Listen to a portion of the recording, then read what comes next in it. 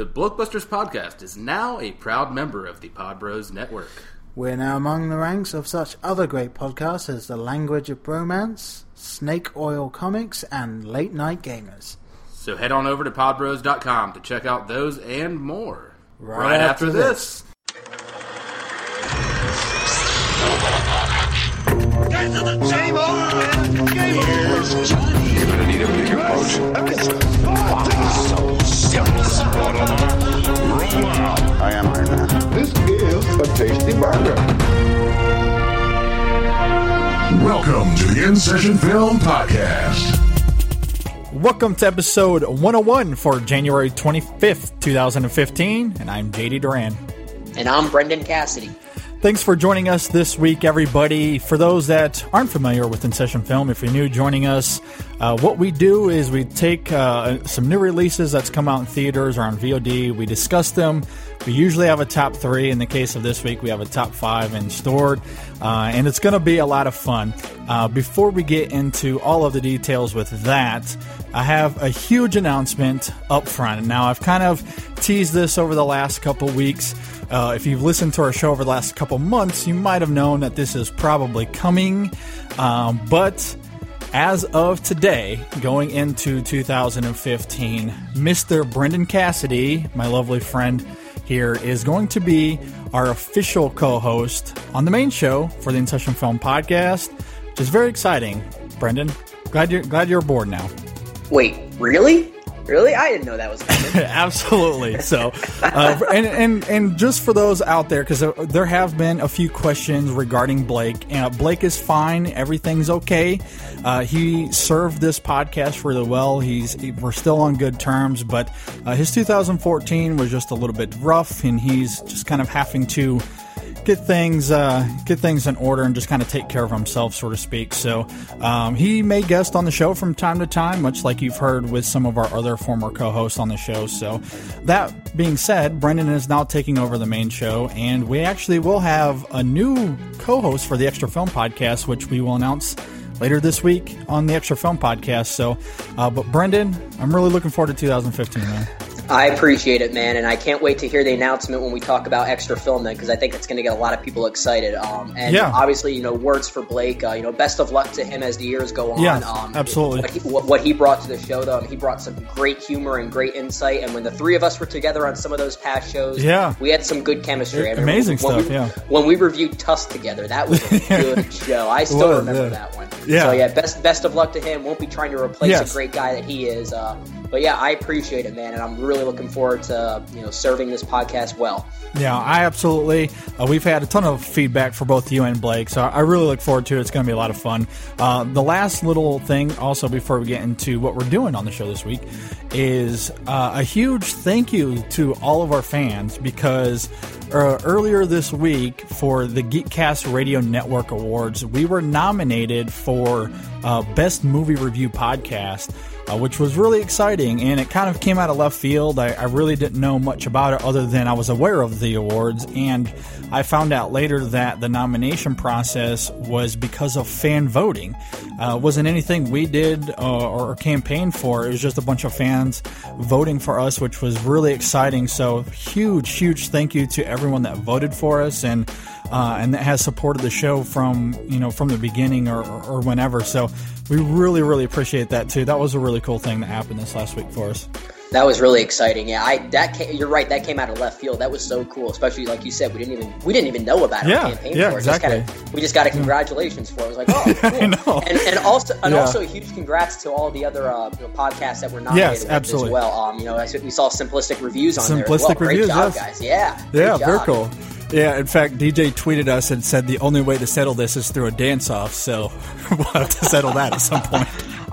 Or another Nerdin' Out session. Maybe we can do something like that. Which will be happening very, very soon. In fact, I'm going to talk about that here in a minute. But yeah, anyway, thanks to everyone that voted, though. We really do appreciate it. So, all right, well, let's get into episode 101 a little bit.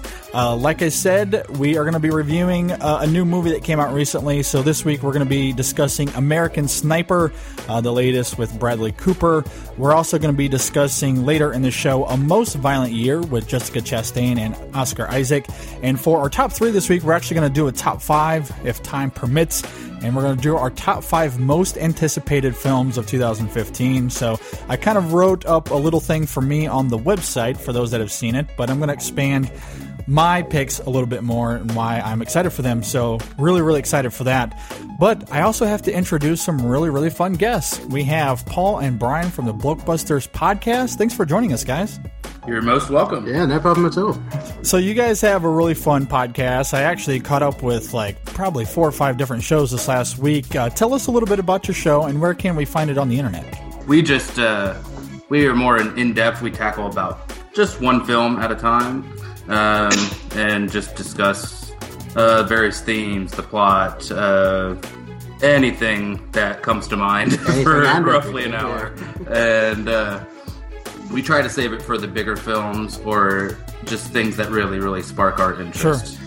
Yeah, it's a really fun conversation to listen to. I really love your guys' on-air chemistry. It's one of my favorite things about really good podcasts is if the co-hosts really like to rip off of each other and stuff. It's fun to listen to. So you guys have a really entertaining I don't know show. if I like ripping off. I like ripping on Paul. But yeah, maybe different. But yeah, sure. No, it's exciting. Definitely go check out their show though. It's really fantastic stuff. And then the last thing before we get into the show, as Brendan kind of alluded to earlier, for our bonus content this week, we actually are going to be doing another Nerd Out segment with DJ Valentine from the Simplistic Reviews podcast. So make sure you look out for that later on in the week.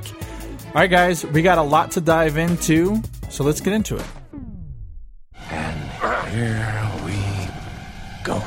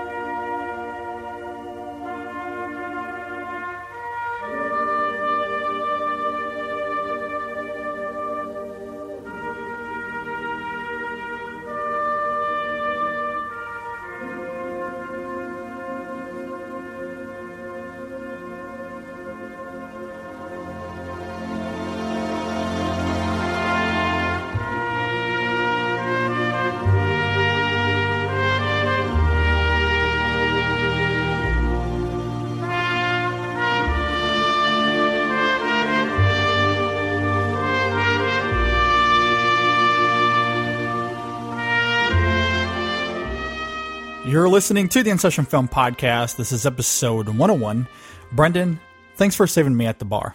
What do you mean? I think I saved that bar from you. Would you be surprised if I told you that the Navy has credited you with over 160 kills? Do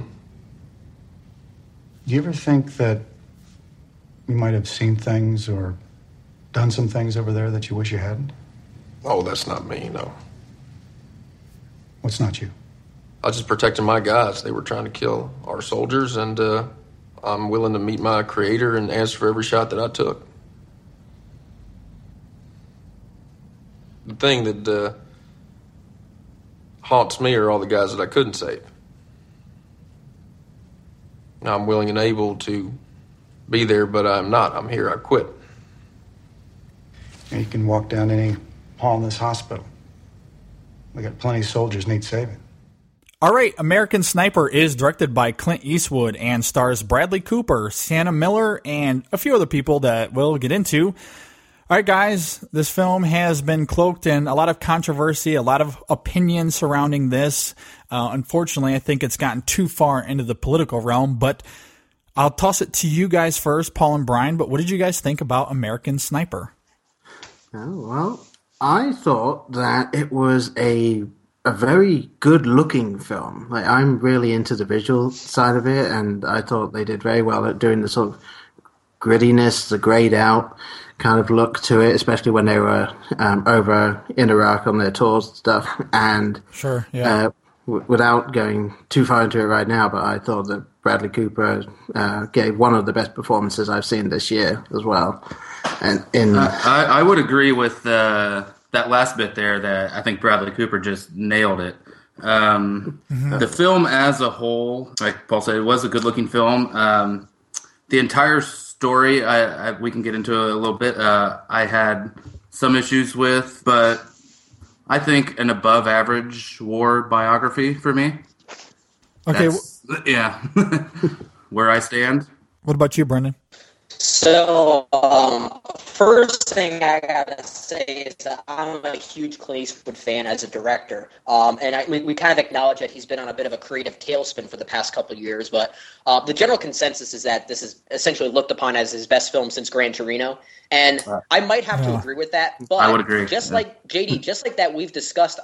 Yeah, and JD, just like that we've discussed in the past about biopics, that a lot of them have just had an improper focus, so to speak. Sure. I felt like I had that with this film as well, and mostly it came down to the film's final act. We'll get more into it later, but I do think that for the most part, I was very riveted by this movie. I think it's very well made. I think it's very tense. However, the way it deals with this nature of warfare, this style, and the way that the Bradley Cooper character of Chris Kyle kind of leads into this obsession, so to speak, it felt a little bit like it was too late for me because we saw this done so much better in The Hurt Locker, and I couldn't help but make those comparisons. Sure. But having said that, Bradley Cooper is fantastic in this movie. In fact, I actually am happy that he was nominated for an Oscar. I was a little doubtful at first, but I do think he gave a very good performance here, and I do think this shows a solid step up for Clint Eastwood as a director with the past, looking at films like J. Edgar and Jersey Boys, and even Hereafter, which were very weak and movies. Let's not forget Trouble with the Curve. Let's not forget that. Oh yeah. Oh God, yeah. I forgot all about that. Yeah. As did America. Yeah. Yeah. Thank God he didn't direct that one, but I know it was still under his production company. Yeah, so I guess it's still accredited to him. Yeah, exactly. Yeah, with Mel Paso Productions. But I do think this is a step up. We'll get into more where I do think the final act was very, very, very unearned. But we'll get more into that later. But I do recommend the movie enough based on what I did like about it. Well, I'm pretty much right in the same vein as you guys. I did like this movie overall. I have some pretty glaring issues, and you touched on a bunch of them, Brendan. Before I get into that, though, the one thing I did want to bring up, because I was pretty passionate about this, as much I think a lot of other cinephiles out there, was the kind of political controversy surrounding this absolutely drives me nuts. I do think that these kinds of stories can spark some really great conversation. I think regarding the person, regarding the politics, it can lead to some interesting and probably needed discussion. But when it comes to criticizing the film as a piece of art, I think if you struggle separating your political beliefs from art, I don't think you're trying hard enough, because I've seen so many criticisms about this film, so many articles that are talking about Chris Kyle and how that became a detraction for people from the film, and it's absolutely unnecessary to me. It was absolutely driving me crazy. You know, people were talking about some of the stuff after he got home from the war. Like, all of that is not what this movie is about. Just like if you watched Selma, that movie wasn't about how Martin Luther King was this serial adulterer. I mean, sure, both those films kind of subtly hint at other problems, but this film was about his struggle, his addiction, if you will, and that's something I'm going to get into here in a little bit. Now, I do agree with you, Brendan, that it's so easy to make these comparisons to The Hurt Locker. It was even easy for me to make a comparison to something like Enemy at the Gates and even a little bit of Lone Survivor. And that's Top Down in there too. That's the criticism of this film, and that's where people should be lying their criticisms, because this is by far from a perfect film. There is some very glaring holes in it, but leave your politics out of it, because I don't care. We can have that conversation separately. Well, exactly. Yeah. Another thing I want to touch on real fast, and then I'll toss it back to you guys, is this kind of war is hell cliche that a lot of people have criticized this film on as well. I think that's something that we have to abandon as film critics or people that are talking about this, because you have to, by now, learn to expect that. We know that that's going to be the case. We've learned through war that when people come back, they're just not the same person, that they're devastated. I think it's the journey from A to B and the exploration of that matters, and I think that there is some issues with that, and that's what we can talk about. But when it comes to the PTSD stuff and using that as, oh, that's a cliched trope, let's drop that, because every other crime film has the same kind of tropes. I mean, we could talk about that with every genre too. So I don't want to get into that either. Let's talk more, though, about what I think is his addiction or his kind of struggle. What did you guys think about that and how that was handled? I thought that, I mean, speaking as, of course, a civilian, I thought that was handled extremely well. I have known a few people in the military, and a couple of those that have suffered very similar issues. Not quite to that extent, of course, but just being an alien in America now, just on their own level. And I thought that was handled very well in the scenes that portrayed that. I was thinking as I was watching it that they were able to show how they are perceived. Like, most of the scenes, you saw him just not really reacting, and you were actually kind of seeing it from the wife's perspective. So you were seeing the outward appearance of these people rather than showing the inward stuff necessarily, because all the inward stuff was kind of what he was dealing with while he was at war, and then while he was at home, you were seeing the shell of a man that he used to be. And I thought there was a good scene that sharing of the two. Home the most with me was when he was getting his truck fixed, and the gentleman comes up and thanks him, and he's just deadpanned. He's so detached. Like this man's just thanking him for saving his life, and he's just doing my job. Yeah, and those are the moments as to the reason why, or actually, those are the best moments of the movie for me. And really, those are the reasons why I would recommend this movie. And a lot of it is sold because of Bradley Cooper's performance here. I agree. And I think he does such a good job demonstrating this obsession in a very subtle but visceral way. And that's what I love most about this movie, is that it's not over the top in the way it deals with his obsession, and it also helps create essentially what is a flawed man. How his obsession is essentially, we'll get more into the story, how he basically wants to go out and kill this one enemy sniper that has caused a lot of pain with his different tours, that have killed a lot of people that he's known. And that's where a lot of the conflict is. So, but I love the way he sells it. And I think that's what makes that work for me. I will kind of go a little bit into more that I do think the portrayal of this enemy sniper was a bit over the top. That it almost made thank you. It was almost like I was watching The Winter Soldier actually in action. I mean, he was villainous to the sense like he was a superhero villain. It was just, almost comical. It was like, let's take. Top. Yeah, it was so like it was over the top in the way that it was unbelievable for me, and I think comical is kind of the right word. And I mean, I do think the black and white aspect is probably not a best way to criticize this movie, because yes, we obviously have us as the good guys and then them as the enemy. That's how we kind of are perceiving it.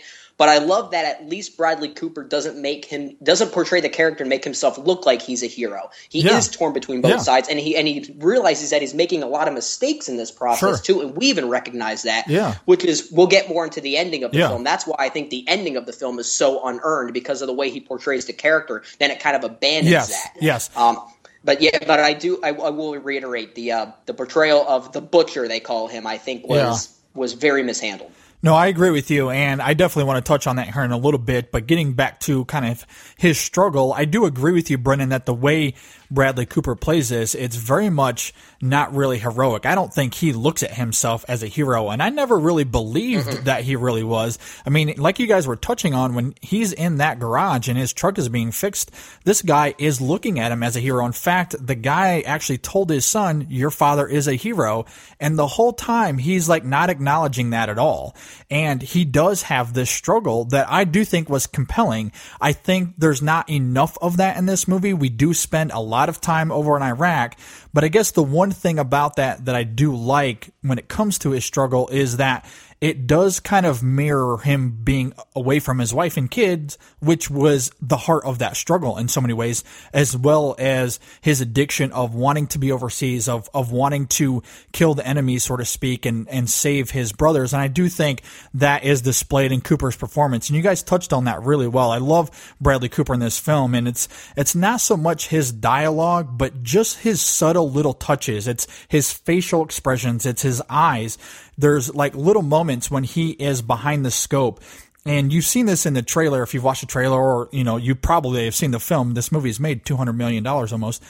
That it's the moments when he's behind the scope and there's like kids involved or there's a struggle there, and his reaction to that is what makes this film so amazing to me when he is doing the sniping aspects of it. And there's two really distinct scenes with kids involved that showcase that really well, and both of them are amazing. The first one is obviously very visceral. You wouldn't know exactly how to react, but what I love about that scene is after the action is done, the guy next to him goes to grab him and almost kind of congratulate him, and his words to me is, "Get the off me." I loved that. I thought that was really amazing. And yes. And even the second time around, when that is done, and it plays out a little differently, but again, it's his reaction right after that sells it. It's so subtle. It's just a breath, but those are like the emotional beats that work the best for me because of Cooper's performance. And I think from a narrative standpoint, it actually works pretty well at the same time. Now, I do agree with you, Brendan. Well, let's get to the end, but the last thing I'll say, and I'll toss it back to you guys, is when he's back home, I also really liked Sienna Miller as well. I think she has some really strong lines, even though those scenes that she's in, you could argue, are a little bit cliched, but I think her performance elevates the cliche. And I wish we would have got more of her, because her performance is pretty subdued as well. But the performances, I think, really make this film for me, given that, like you guys said, overall it's kind of average. Yeah, I would agree. Yeah, go ahead. Yeah. No, I was just going to say that I agree about when you look at a Clint Eastwood movie, it's always the performances that really help sell it. He just knows how to get good acting performances out of his cast. He knows how to do that. I mean, we look at something like Mystic River, which I think is one of the best acted films ever made. I mean, he just knows how to do that. And I will agree. I think Sienna Miller is fantastic here. I think if you would have given her more to do, she would have been in conversation. Exactly. I think she would have been in conversation for her Best Supporting Actress nomination. Yeah, sure. And I think you could even still make that argument here. I think she's better than some of the people that are already nominated, like, for example, Keira Knightley.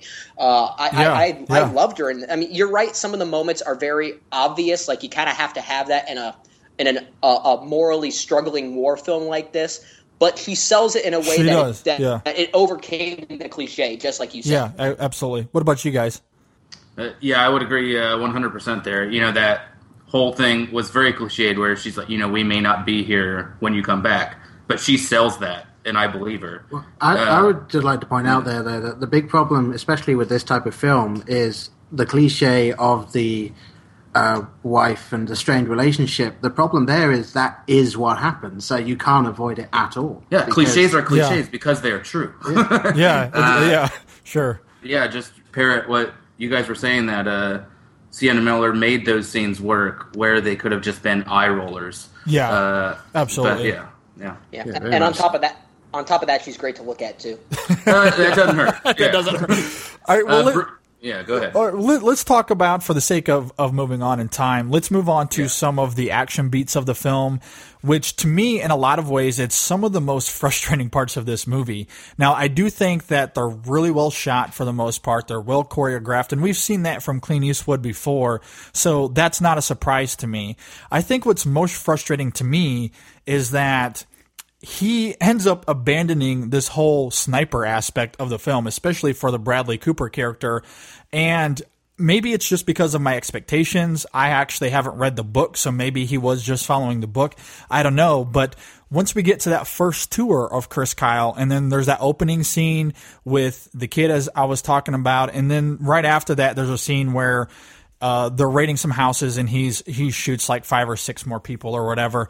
But after that, it's pretty much abandoned throughout all the middle of the film until we get to the end, where there's the second scene with the kid, and then the final shootout with the other villain, as Brennan was talking about. And to me, that was just frustrating. It felt like they were hooking you with this title, American Sniper, and we don't really see much sniping in this film at all. In fact, he was credited with 160 kills, and I bet 150 of them or more were off screen. And so they're building up this legend, and he's supposed to be this badass warrior, and we really don't see much of it. And normally that necessarily wouldn't be a criticism, but we spend so much time in the war aspect. We spend so much time in Iraq. Why do we abandon that? It's like Clint Eastwood. He couldn't make it dramatically compelling enough being behind the scope. So let's force him into the action. And I didn't really care for that very much. Well, yeah, exactly. They could have had those more sniping scenes. Instead, they followed this antagonist-protagonist struggle with this rival sniper, and we went into those enemy at the gates territory. And that exactly. I could not stand those scenes. I'm like, this isn't his Apollo Creed. Exactly. Yeah, move on. My biggest problem when it comes to this sort of thing is that I actually looked a little bit into what actually happened versus what's in the film. And that first scene where he sees the kid and has the grenade and has to make that decision. Yes. That never happened. Like, he did shoot a woman in the actual tour, and that was the only time he ever shot anyone that wasn't a male insurgent. And so they just kind of added that in, I think, so that there could be that parallel scene at the end where he is doubting himself. So, which I'm okay with stuff like that. I don't know how you guys feel, but I'm okay with these kind of quote-unquote true story movies changing the facts if it works dramatically for the film. Yeah. And for me, that was one of those instances where it did work for me because I think it was dramatically compelling. So I was okay with that. Brendan, what do you think about all that? So, finally, when it comes to a biopic, I have something to disagree with you about, JD. All right. Because for the most part, the way it abandoned it, I was okay with it because it still maintained a certain level of tension for me, and I accepted the fact that this is probably how it was done, what actually did happen with the real life of Chris Kyle. So I was able to accept that, and Clint Eastwood was still able to maintain a certain amount of tension for me that I was still engaged with. I mean, I will agree with you. I'm okay if they are able to change a few things here and there for the sake of the drama of the story. I wasn't okay with how this movie ended, though. I mean, I will get to that in a second. But for the most part, I was okay with them, like in your quotes, abandoning the sniper aspect. Because in many ways, I mean, I felt like it really wasn't abandoned all that much. I felt like it was more about this is a guy who was, trained and went overseas as a sniper, but realized that there's other things that he could do to help out, and he took the initiative to do those things, even though someone initially said, "Don't. You're supposed to stay put and watch out for these guys. Be the overhead because they feel protected under you." I think from a character standpoint, I can kind of buy that, but it felt forced to me. It felt like Clint Eastwood didn't know how to make it dramatically compelling, being from a sniper in the background, kind of away from the action. So let's put him in the action. It felt too contrived to me. I disagree there. I thought it was still. I thought it still felt seamless enough to me that I was able to accept it. Yeah, I'll disagree. What about you? What about you guys? I was just going to say, wouldn't, if in a real military situation, if he abandoned his post and went in, directly disobeying an order, wouldn't that have some real serious consequences? And potentially life-threatening consequences if they're ambushed and he does. Yeah. But of course, because when he actually goes in and he isn't killed in the end, they just seem to be glossed over. It's like, he's reckless. His own initiative seemed very reckless. I would agree, yeah. All right, for the sake of time, Brendan, let's talk about the ending of the film. I'll let you kind of go into it and then we'll bounce off of it, but let's discuss some of the issues that is pretty glaring, I think, here at the end of the movie. Yeah, and I guess we're okay to kind of go into maybe some spoiler territory here because since this is a biography, I get the real life story is known and made public, but I'll try and keep it as vague as possible. But essentially, the whole movie, like we talked about, is basically trying to create this central character in Bradley Cooper, Chris Kyle, that he does have this faulting obsession with trying to catch this one guy. And he wants to keep going back, and how that affects, in the end, affects his family life, affects his obsession with war in general. It kind of goes back to the Hurt Locker's theme about war is a drug, and it specifically states that at the beginning of that movie. But when we get to the film's ending, it's a tragic ending. I mean, we all know that. But when it shows this real raw footage of the funeral aspects of this. Yeah, sure. But it makes it look like that Clint Eastwood is trying to portray this guy in 100% of a positive light, when the movie spent its time not doing that. Exactly. So that's the problem I have with it, is that I'm okay with a movie ending that way if the movie was meant to portray a figure that way. But this movie, whether or not he really was or not, if this is a real portrayal of the character, is beside the point. In the movie, Clint Eastwood spent the entire movie with Bradley Cooper's performance here portraying a guiltily obsessed and flawed man that made a lot of mistakes. Exactly. And things like that. And it doesn't really, create the argument that he was a hero. And I feel like the movie ends that way. And it was just not earned. It really was not earned. And I'll let you bounce off more of that. But that was my problem. No, I agree with you. Before I get to my thoughts, though, I want to toss it to you first, Paul and Brian. What are your thoughts on that? Well, I would disagree slightly. I know there's that shift in tone, but I'm okay with it because it is a true story and because his life ended so tragically and not there in Iraq. And I do think he is a hero, and we're allowed to do these silly things like podcasting because people like Chris Kyle exist. So even if he is a flawed man, he still saved lives, and I know that's a dramatic shift there.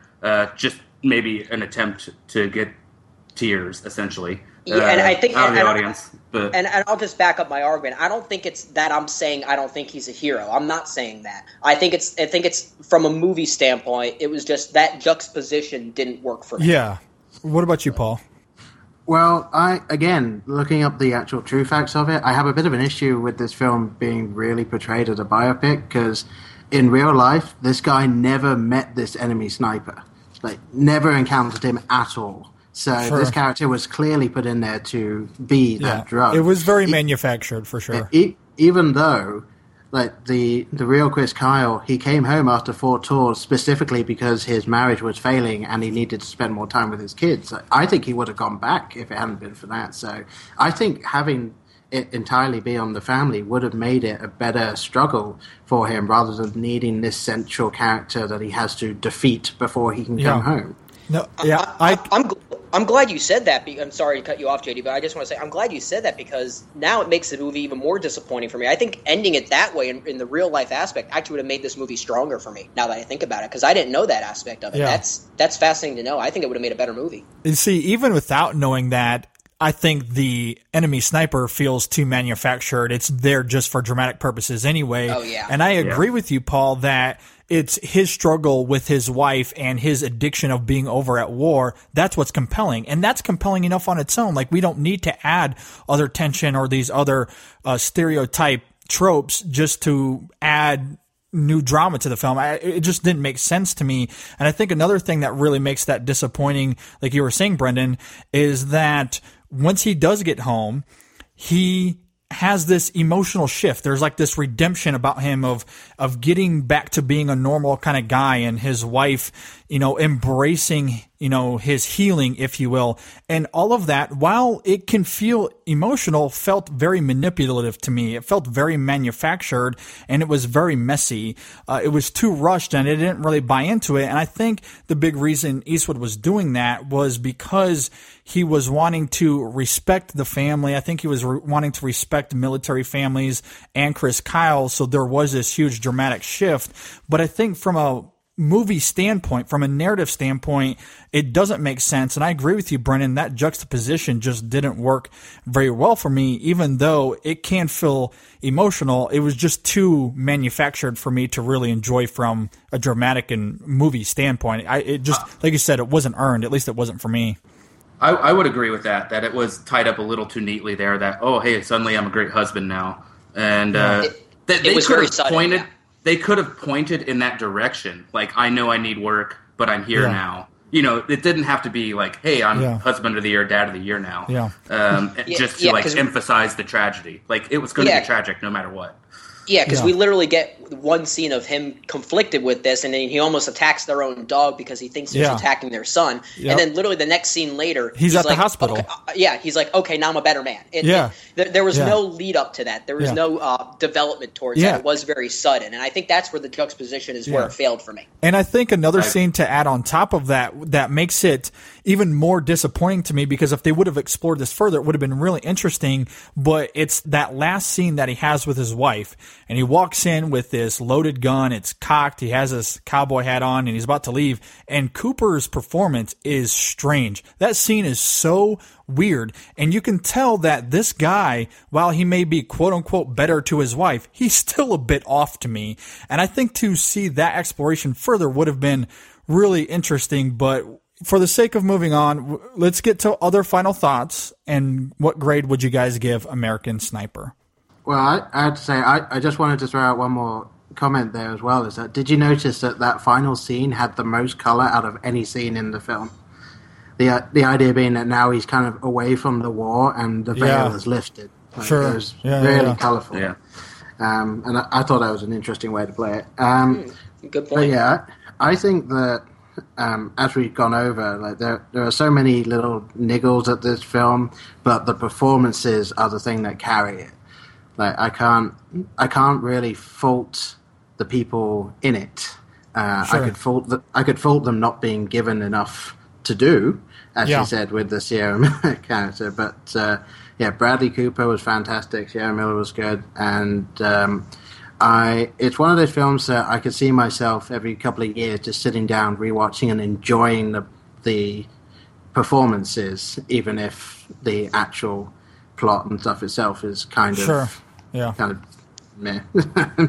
But I would say, using our own rating scale, I would say, I'd say probably give this film a -1, just because, like, as you said, so many little cliches and stuff thrown in, and narrative points change, so it's not really a biopic anymore, but saved so much by Bradley Cooper in that role. Yeah, it could have just been a train wreck without him, I believe. Yeah. But, I will, sorry, Paul, to leave you on a ledge there. I will use your guys' grading system just to make it a little easier to understand. Sure. Fine, that's it. Like, this is the first time I've left you hanging. Rebel without a cause, I see. Yeah. But, like, I would completely agree that Bradley Cooper is this movie. And that being said, that there were a lot of great scenes, both in the war, both at home. There wasn't enough cohesion for me. It didn't all tie together enough for me. A lot of the contrived stuff that you said, a lot of the plot devices that were unnecessary. And like I said at the very beginning, an above average war biography or biopic, however you want to word it. And I would go with a B. All right, what about you, Brennan? Yeah, I'm in the exact same boat. I really think it's the performances that sell this. And I think for the first half, I was really with this movie for the first half. I thought at that point, mostly due to Bradley Cooper's performance and even Sienna Miller, I thought there was good cohesion, at least in the way it portrayed its themes of obsession and, a flawed man and things like that. Yes, we saw it all with the Hurt Locker bit and in other movies. I thought it was well made to a degree. I do think the second half is when it starts to deviate away from that, and then I had a lot more issues with the consistency of its themes and how it kind of wraps things up into a nice little bow when I think it wasn't quite earned in that way. But I will agree. I would also give this movie a B. I do think it's worth checking out.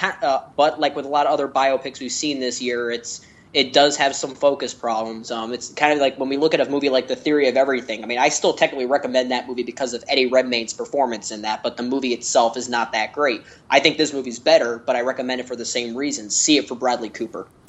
Yeah, I'm right there with you guys. I think as far as my expectations for this film, I think that's the reason that maybe I've been a little hard on it, because I actually enjoyed the movie overall. I mentioned that when we first started talking about this, so I think I made it sound like I hated this movie, and I think it's just because I was very disappointed by it in so many different ways, because there was huge potential here. And like you guys were saying, Bradley Cooper, he's really amazing here. I think he's really fantastic. Sienna Miller as well in her limited role. And I think the film has a lot of interesting things to say about masculinity, which is really ironic, I think, coming from Clint Eastwood, given his kind of legacy in film. And on top of that, we also get some really interesting stuff with his addiction and his post-traumatic stress disorder kind of stuff when we get home, which I wish they would have explored a little bit further. But I think the one thing about that did intrigue me, even though it was rushed, is this idea of when he got home, he was so disturbed and he wasn't exactly sure how to handle himself. And we see that when he's just sitting in his house and he's looking at the TV, and the noise there, the editing of the sound makes it seem like maybe we're watching some sort of war movie when it's really just a black screen on the TV. So we know that that's what's in his mind all the time. And we see him really struggling with that. And so when he gets to the hospital, even though he's trying to mask it off, he's trying to pretend like he's okay, he realizes that there are people there to save. Like, there are veterans that he can help, and that gave him purpose. And I thought that was really interesting, and I wish that we would have explored that a little further, because I thought that was a really nice beat and a nice touch to the film. But all that being said, overall, like you guys are saying, it's not a bad film by any means. It's just very messy, but it's a decent watch that I would recommend, like you guys were saying, for the performances alone. I would give this a B- overall. And if you want to read more of my thoughts, you can go and check out our review on Letterboxd at letterboxd.com/InSessionFilm. And if you agree or disagree with our takes on Clint Eastwood's American Sniper, you can let us know by leaving a comment on our Facebook page at facebook.com/InSessionFilm, or you can tweet us at InSessionFilm. You could also leave us a comment on our Google Plus page or email us at InSessionFilm@gmail.com. All right, the InSession Film Top 3 is next, or in this case, Top 5, and we're going to be discussing our Top 5 most anticipated films of 2015. Star Wars. No, Star Wars. Wow, didn't see that coming. All right. All right, Brendan, we get it. We get it. Stay tuned. We'll be right back.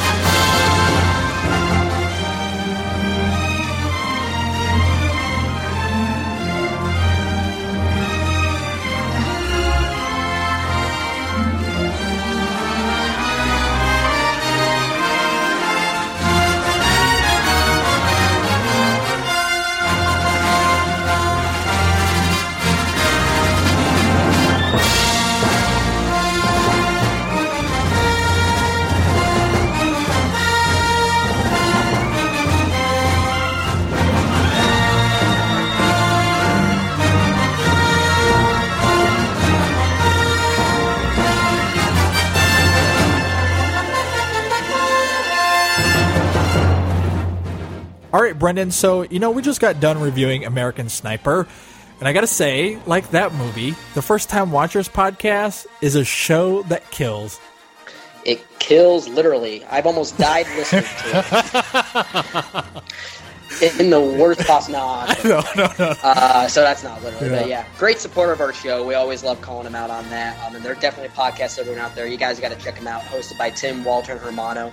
And what does kill is their movie knowledge. They know their stuff. Yes, absolutely. Their show and their banter is amazing. And I will say, they almost literally killed me on the Inherent Vice review and them trying to decipher the plot, which was totally not the point of that. But they had a fun time trying to figure it out anyway. And thankfully, Tim saved me from being killed, since he liked the movie quite a bit as well. Yeah, so there are some redeeming factors that keep us alive. Exactly. But some of the other redeeming factors going on that is some of the uniqueness about their show is that every week they'll pick a movie that none of them have seen and they'll watch it and discuss it. So it's very fresh. Their perspectives are very fresh like that. They'll also talk about other movies and then trailers they've seen recently. So there's a lot of good stuff you got to check out there. Absolutely. And they also do movie recommendations at the end of the show that I would highly pay attention to as well. And the show overall, it's just very smart. It's fluid. It's very easy to listen to, and you can tell they just have a lot of fun. It's three guys, they know each other very well, and it's very entertaining because of that. So that being said, Brendan, where can you find these guys on the internet? So you can check them out at firsttimewatchers.blogspot.com. Also hit them up on Twitter at firsttimewatchers, and also you can search them on Facebook by just searching for First Time Watchers, and there you go. Absolutely. Subscribe to them on iTunes. Leave them a review. I promise it's going to be absolutely worth your time. Again, that's First Time Watchers.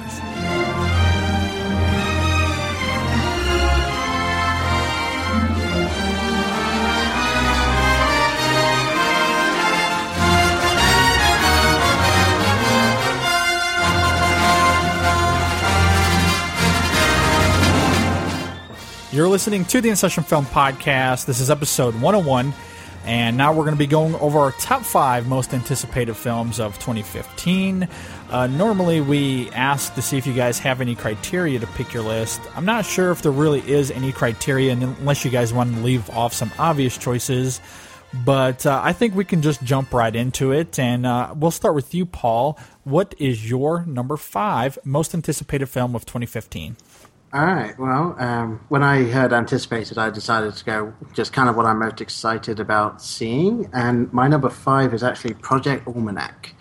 Okay. And I know some people that know me will know that I don't really like kind of found footage type thing, but I thought that the idea behind this one looks like it could be a really well done time travel film. Found footage needs to become lost. Yeah. And in case you didn't know, Brian doesn't like found footage even more than I did. So, but yeah, I think that if it's done well, it could be kind of like maybe Chronicle meets Primer. And if it's done badly, then it could be like almost every other found footage film out there. So yeah, I'm a little curious about it. I think what you're touching on is exactly the right points to make. I know that this project was moved back. They even renamed the title of the project, so I'm a little standoffish because of that. But I agree, it's at least intriguing for sure.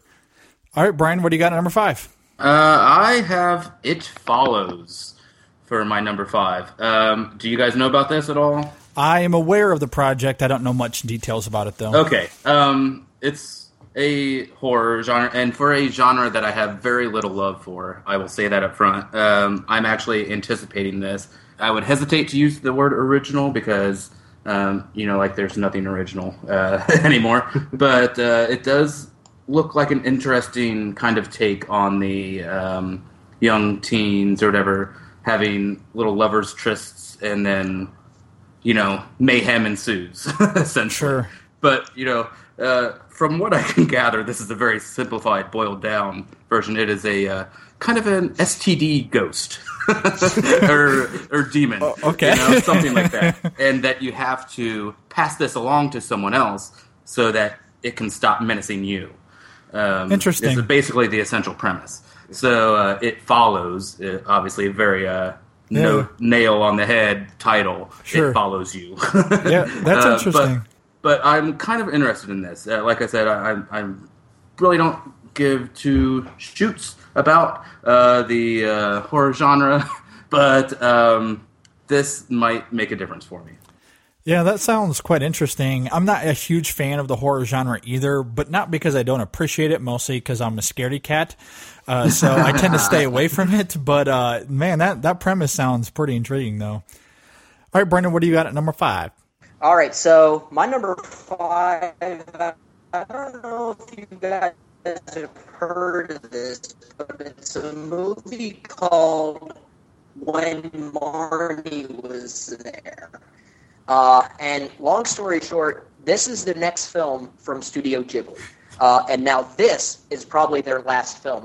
As many people may know if you've watched our Top 10 show, my number 1 film for 2014 was The Tale of the Princess Kaguya, which was actually meant to be looked upon as possibly Studio Ghibli's last film, but they've got another one coming out, and this one might be their last film now with the retirement of Miyazaki, now Asio Takahata, actually. This one's directed by the same person that directed, what was it called? The Secret World of Arrietty, and I thought that was a pretty good film. But anything Studio Ghibli does, it's like, I'm on board. I got it. No, I'm with you. I mean, I didn't have The Tale of the Princess Kaguya as high, but I love that and The Wind Rises, which we got in February of last year. And like you're saying, I mean, everything they put out is amazing. So I'm with you. I'm definitely going to be excited for that one, even though I had never really heard of it until you just said it. So that sounds pretty interesting to me.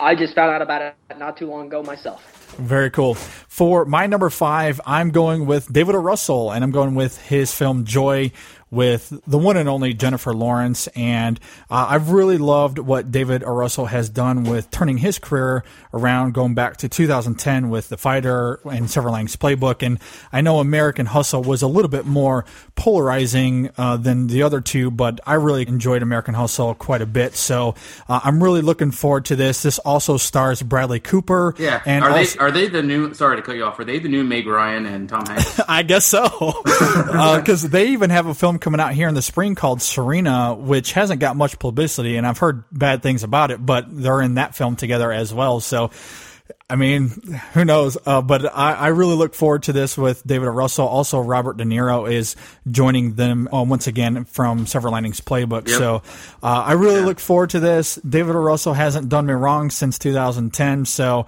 I'm very, very excited for this one coming out in the fall. Cool. I will make a note. All right, Paul, what do you got at number 4?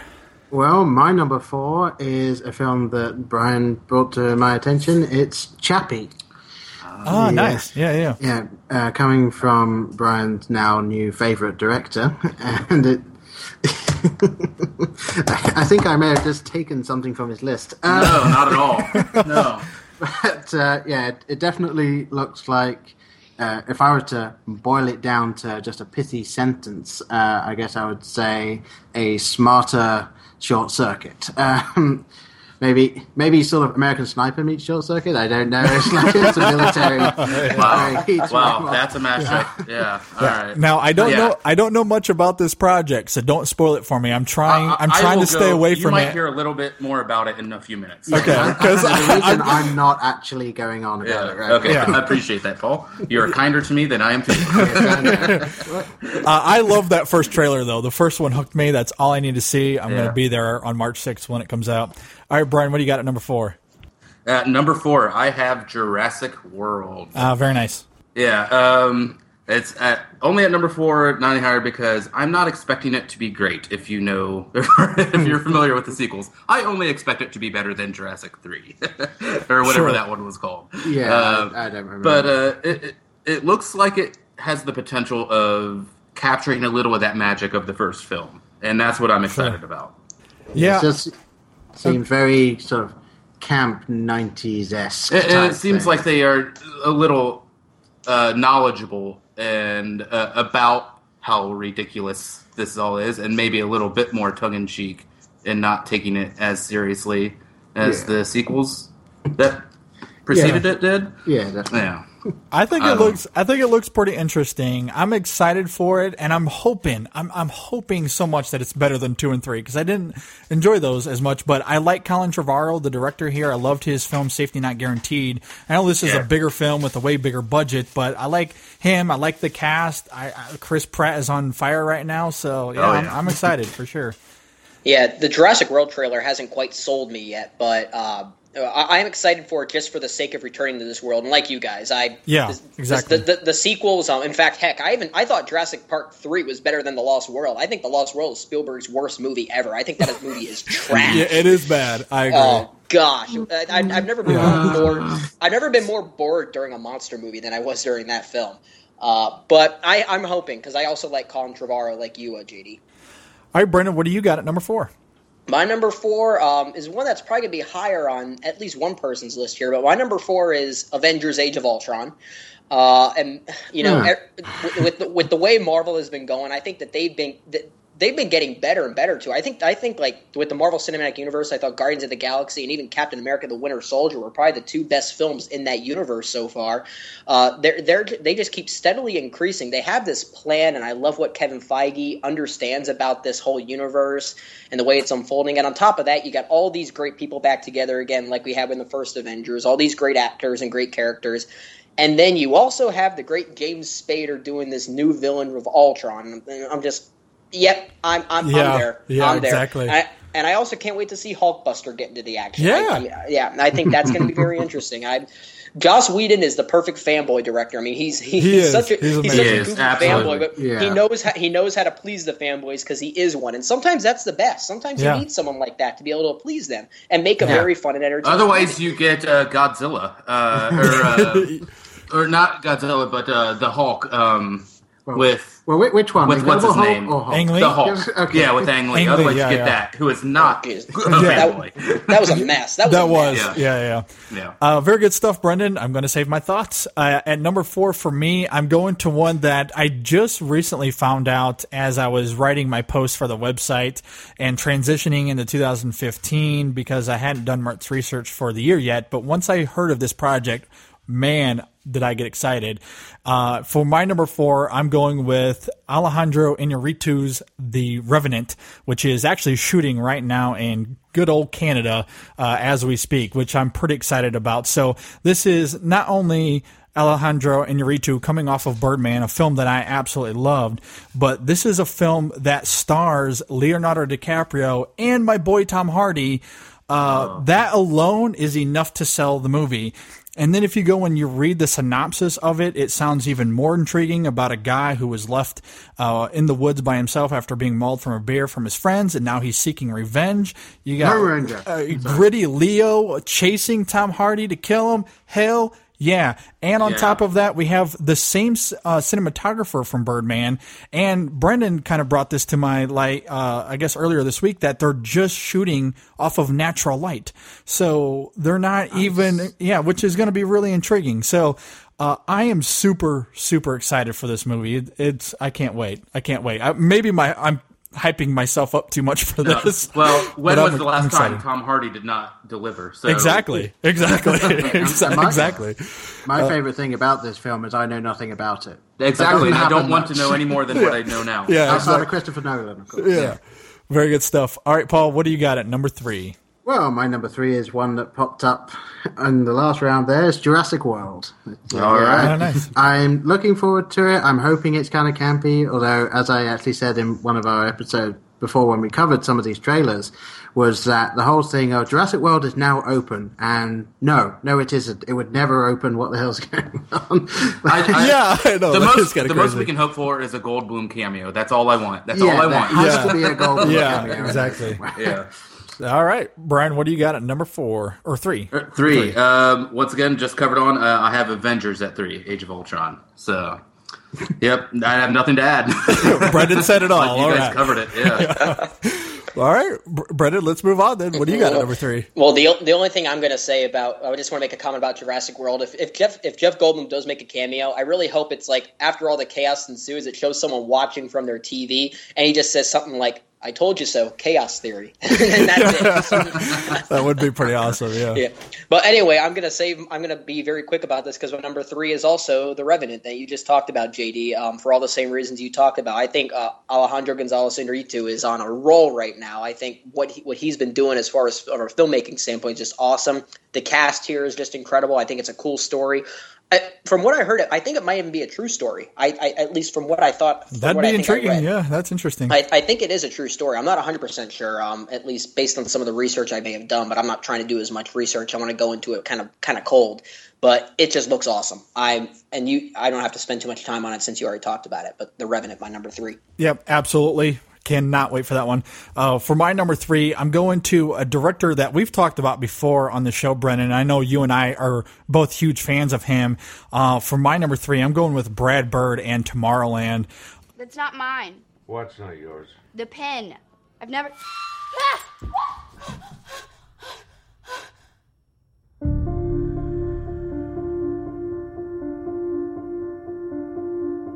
What if there was a place?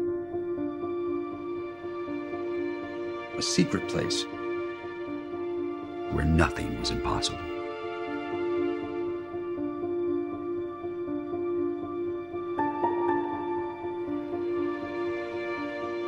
No way. A miraculous place where you could actually change the world.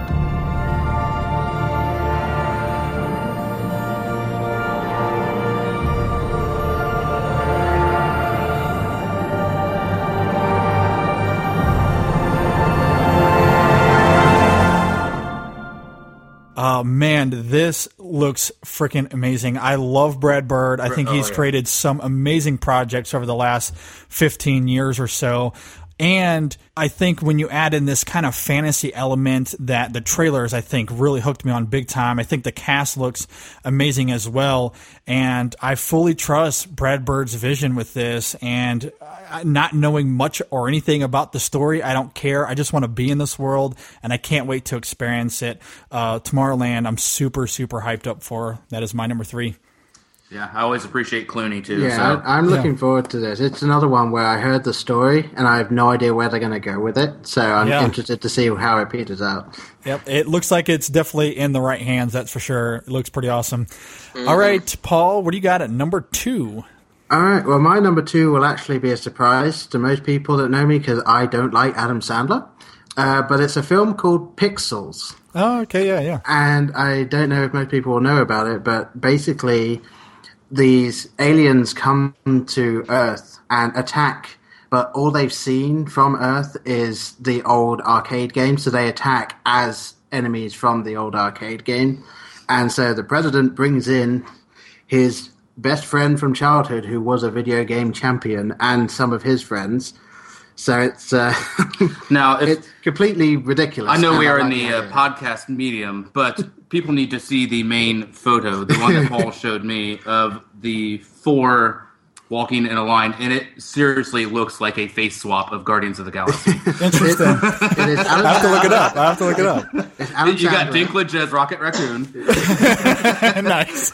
It's perfect. Michelle Monaghan, Peter Dinklage, and Josh Gad. Yes, the cast looks intriguing. And it's directed by Chris Columbus, who I haven't loved a ton of his stuff as recent, but he's done some great work in the past, though. So you just never know. Yeah, yeah. So I'm a mid to late 80s Chris Columbus guy. Yeah, sure. I think it could be kind of like come from behind and shock a lot of people and be done well. Yeah. But it could also fall flat. Yeah, it could go either way. Yeah, and I'm kind of looking forward to either way, because either way, I think we'll cover it, and it'll either be something that we love or something we can rip into. Exactly, yeah. Very good stuff. All right, Brian, what do you got at number 2? Well, I'm going to bring it back to Tom Hardy on number 2, if that doesn't tell you. Mad Max Fury Road. Nice. Yes. Yeah, I am super pumped for this. I have probably watched the trailer a dozen times. Nice. That's on the low side of that estimate. But I am just super excited. I know what I need to know, like we've said. I don't want to learn too much more about it. All I need to know is Mad Max and Tom Hardy equals all. That's the equation that's going to be working for me. Yeah, it looks really great. And I think one of my favorite things about the trailer is you can see the practical effects. Like, you can see, like, real people doing those stunts. And I think that's one of the huge selling points for me. And as you mentioned, Tom Hardy, I'll see anything that dude's in. So, yeah the trailer looks and really they fun. Have the original director, which is awesome. Yeah. George Miller. Yeah, absolutely. Who also directed, most recently, Babe in the City. Which is always a great film. For those I think that's a great family film. I think it's very. Oh no, you're forgetting about Happy Feet and Happy Feet 2. I like Happy Feet. Yeah. Good point. Forgot about Happy Feet. Yeah. That's also a good movie. That's such a weird juxtaposition going from Happy Feet 2 to Mad Max Fury Road. It's a departure, to say the least. But man, you're absolutely right about the way they blend the stunt work in here too. Because I just saw this trailer again on the big screen, and that really sold it even more. For me, seeing it on a big screen like that. Wow. Yeah, absolutely. All right, Brendan, what do you got at number 2? So my number 2 is. Nice. Oh, Indiana Jones. Indiana Jones, yeah. So, wait, Indiana Jones? They're making another Indiana Jones, right? Yeah, and it stars Shia LaBeouf. Harrison Ford's not even in it. Yeah, oh, God. There has been an awakening. Have you felt it?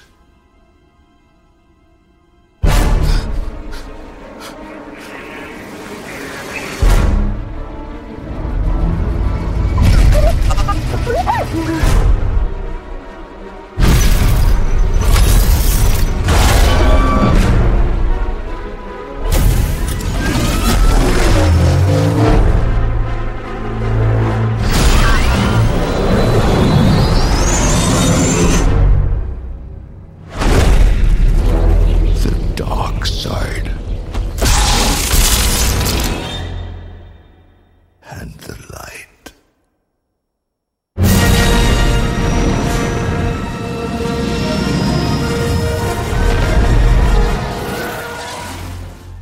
Star Wars Episode 7, The Force Awakens, or just Star Wars The Force Awakens. I think they're dropping the Episode 7 from the title, but it will be in the opening scroll, apparently. But yeah, I'm so excited to see what J.J. Abrams brings, because kind of like what we talked about with like Joss Whedon being a fan making these movies. J.J. Abrams is a huge Star Wars fan. We saw that with his Star Trek films, which felt more Star Wars-esque anyway. So I think he's going to be able to give something that we want to see. And I'm excited about that. I think it's also very interesting that we don't know much about this, and I want to keep it that way. Yeah. And apparently they also debunked all of George Lucas's original ideas, which probably is a good idea. I saw that, yeah. Although from what I did hear, and this is the only reason why I have this at number 2 instead of number 1, apparently in George Lucas's original ideas, Han Solo, Luke, and Leia were even more secondary characters, and now apparently they're being rewritten to be more lead characters, apparently, from what I've been hearing. And that's something I actually don't want to see. So I really hope that that's just a rumor, and that's not this new cast. I want it to focus on these people with the Star Wars sense of fun, but with new people, and have these old characters support that sense of fun. That's really what I want to see, but I think we're still getting that. But that trailer just blew me away. It took me back to what I love about the original trilogy. It felt... It had the grittiness of The Empire Strikes Back and even a bit of Return of the Jedi, but it still had that sense of fun and playfulness that the first film, A New Hope now is what it's called, it still had that aesthetic, and I feel like it's going to just feel so ever-encompassing as a great Star Wars adventure. This is going to break records. I cannot wait to see what it does. Well, I guess I'll bounce off of that because Star Wars The Force Awakens is also my number 2. And I guess I don't have a ton to add on to other than just I look forward to what J.J. Abrams is going to bring. Like you were talking about, I love the practical effects that is used here with the CGI. It looks really amazing. And I hope you're right, Brendan, in the sense that they bring back the original cast, they have their little moments, and then we're able to kind of move on with these new characters, which I'm pretty intrigued to see. I really love this cast. So the last thing that I'll say about it, which is even more awesome, and this is sort of kind of recent in the last couple of weeks, is that they've added all the cast from the Raid 2. Hell yeah. Hell yeah. Yeah. I'm in. Yeah, exactly. I was just going to add, has Vegas released the over-under on lens flares for this film? That's all I think it's 37. 37 lens flares. But that's the first hour, I'll take the think. over. I'll take the over. Yeah. Okay, yeah.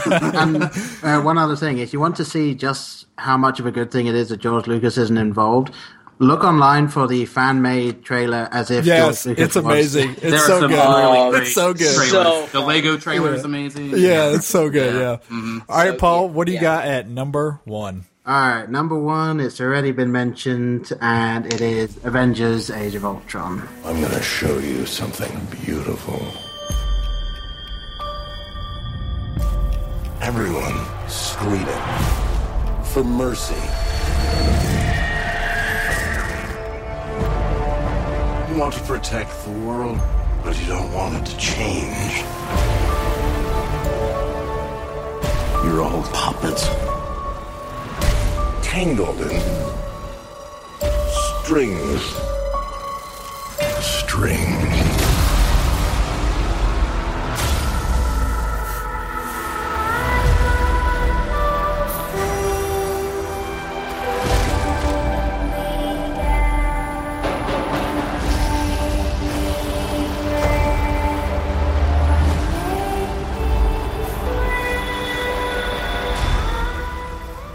And I don't know exactly what they did. Like, they must have sold their soul to the devil or something, but every single one of these Marvel films has just been kicking it. And as the second Avengers, like seeing Ultron, seeing all of these characters that have now been fully established as a team, and you can actually now move into like the really gritty story, actually, if you follow it at all.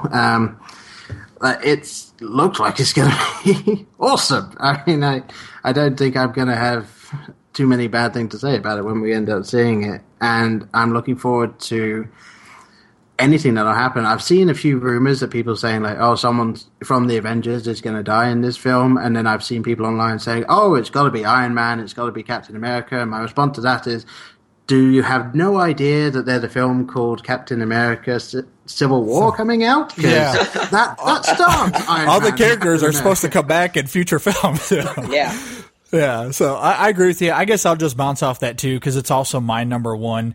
And for all the reasons that you guys have said, this just looks like it's going to be fun. It's going to be dark and grittier than I think we've seen with some of the other ones, but it's going to be a lot of fun at the same time. James Spader is perfect.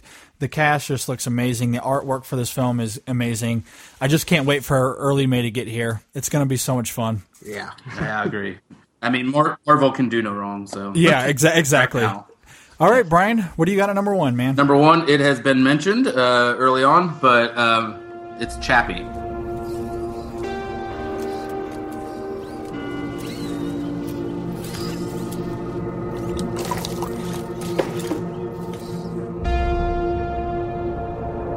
I brought you into this world. A machine that can think and feel.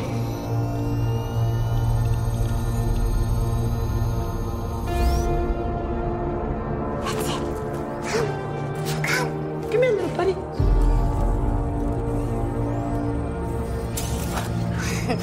That's a watch. That's a watch. What?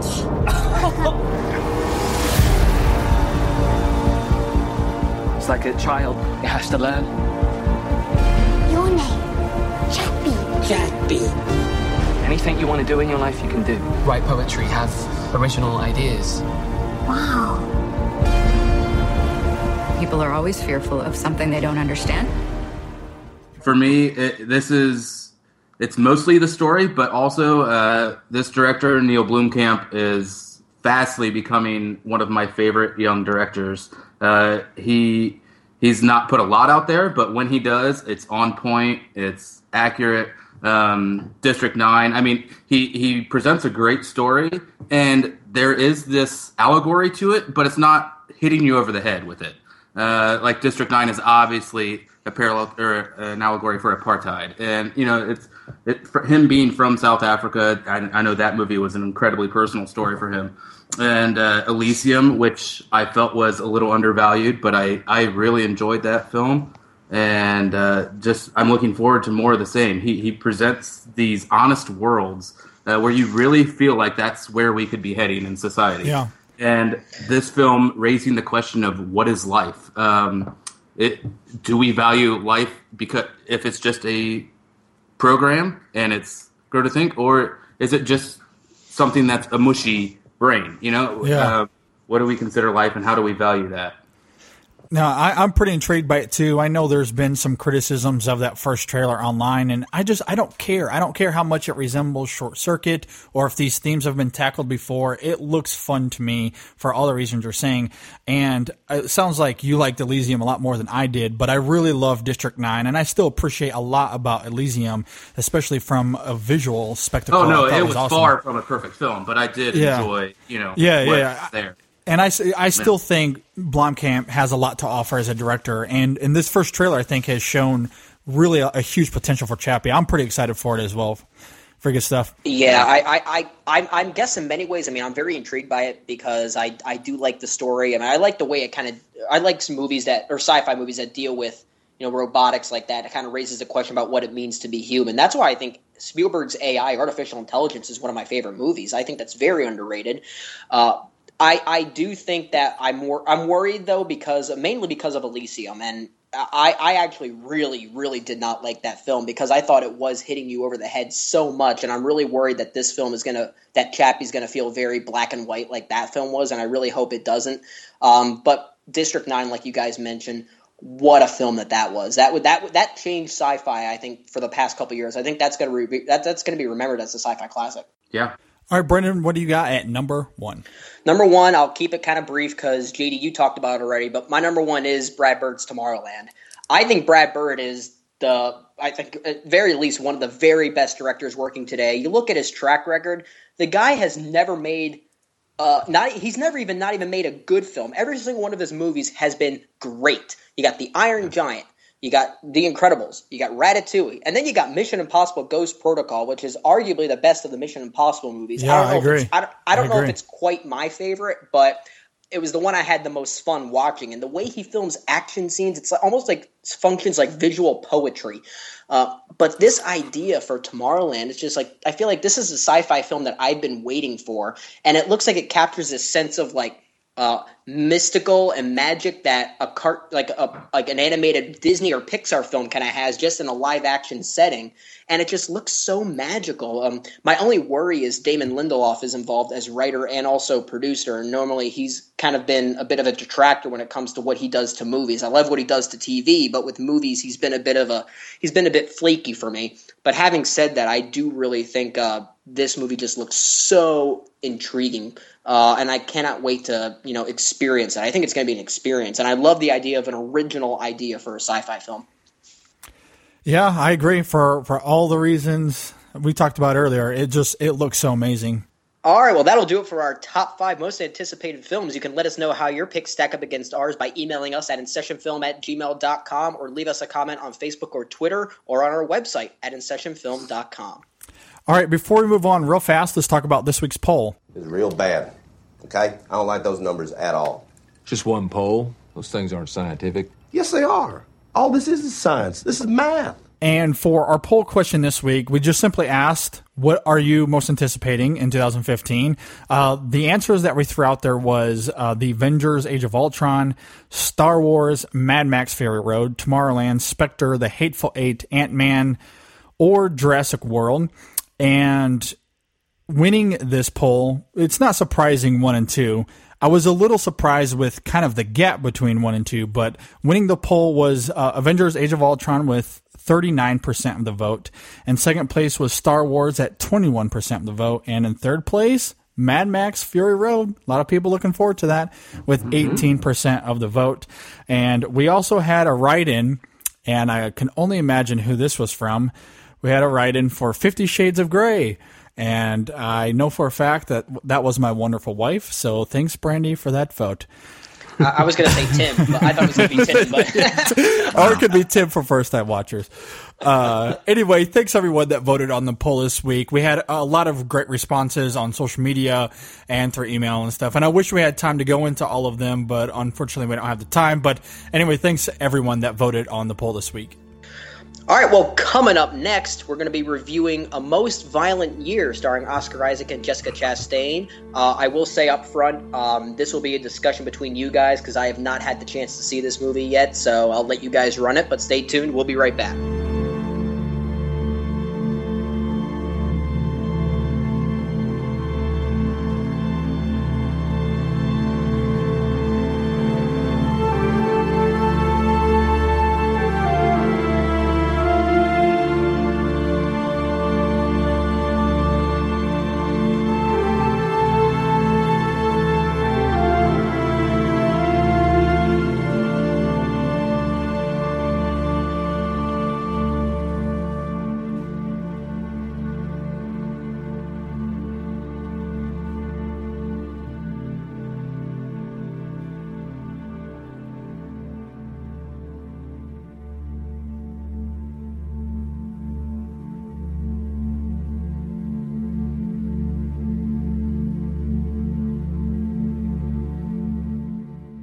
Hey guys, I just want to pause for a quick second to say a huge thank you to those that are supporting the show.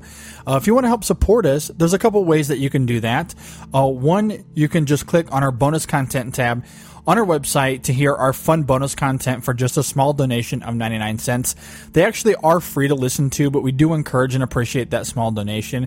And as I mentioned earlier in the show, we are going to have bonus content this week. We're going to be doing Nerding Out with DJ Valentine Volume 3. It's going to be a lot of fun, so be sure to be on the lookout for that. You can also check out the InSession Film Store, get a fun t-shirt or a mug or something fun with our logo on it. If you see an item there that you would like to have with our logo on it and it's not there, just hit us up. Facebook, Twitter, email us. We'd love to make that happen for you. And as you heard up at the top of the show, we are sponsored by Audible.com. I'm very, very busy with my schedule. Audiobooks are the way that I love to read books.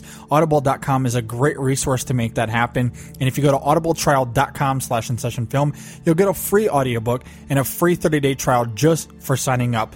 And it's a great resource, great tool. Definitely go and check that out. And it helps support us. So no matter how you support us, even a subscription to iTunes, or for those of you that voted for us for the Geekcast Radio Awards, huge thank you. That's a great way to support us. And no matter what you do, we really, really do appreciate everyone's support.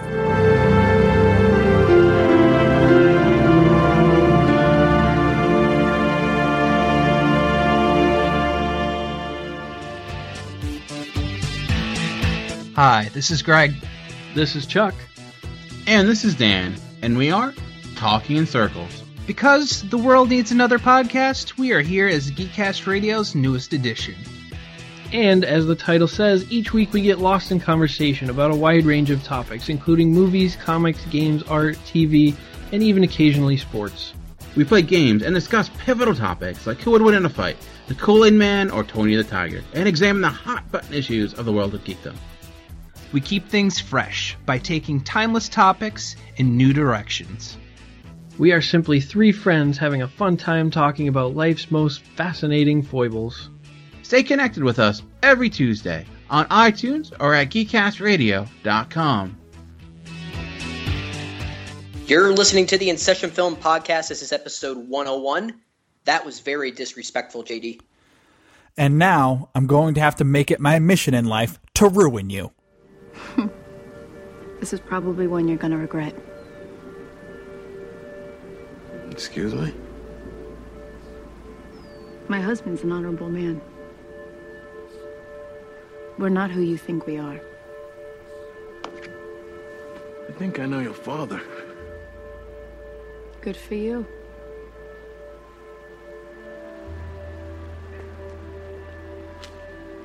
My husband is not my father.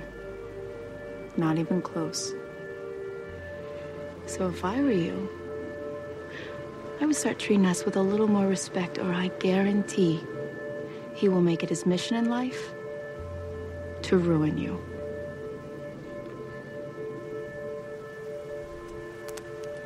This was very disrespectful. All right, well, let's get into it. A Most Violent Year is written and directed by J.C. Chandler and stars Oscar Isaac, Jessica Chastain, David Oyelowo, and a few other people that we'll get into as well. As I mentioned, everyone, I did not get a chance to see this movie, so you guys will be holding down the fort on this one. So, Paul and Brian, we'll toss to you guys first. What did you guys think of A Most Violent Year? Brian, do you want to? I don't know if they were going for irony in the title. This was not a most violent movie. Yeah, that's very true. It's very true. This was a most talking movie. But that kind of foreshadows my review. I loved many of the scenes in here. I think Oscar Isaac drives the whole story as he should. Jessica Chastain is one of these actresses that I wish she would get bigger parts in, not just because she's okay to look at, but I think she's a very talented actress, and she's just always relegated to these bit parts, minus Zero Dark 30, of course. But I thought she was fantastic.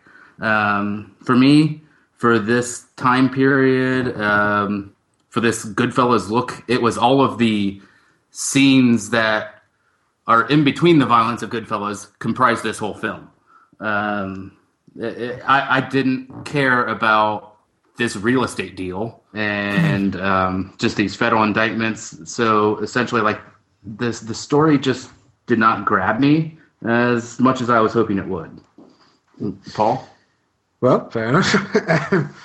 I'll preface this by saying that since this felt very much like your sort of 80s crime film, obviously it's set in the 80s, but it also felt like the films coming out of those years as well, and those are not my favorite style of films. So even with that being said, I thought, again, visually for me is a big draw. I thought it was a very good looking film, although I don't know if it was where I was watching it, but some of the scenes seemed so really tell what was going on at times, like especially and the there was a home scene with subtitles where there was clearly that lighting, white, sunlight, and you could not even read the subtitles. Interesting. I was just that blew my mind how that passed editing.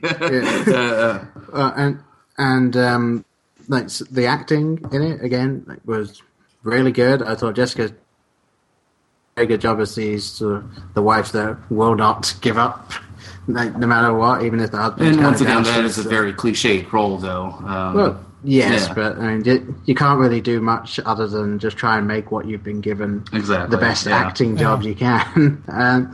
But yeah, overall, this film, I think the pacing was it for me. I think that it was just a little too slow and never really kicked off into second gear.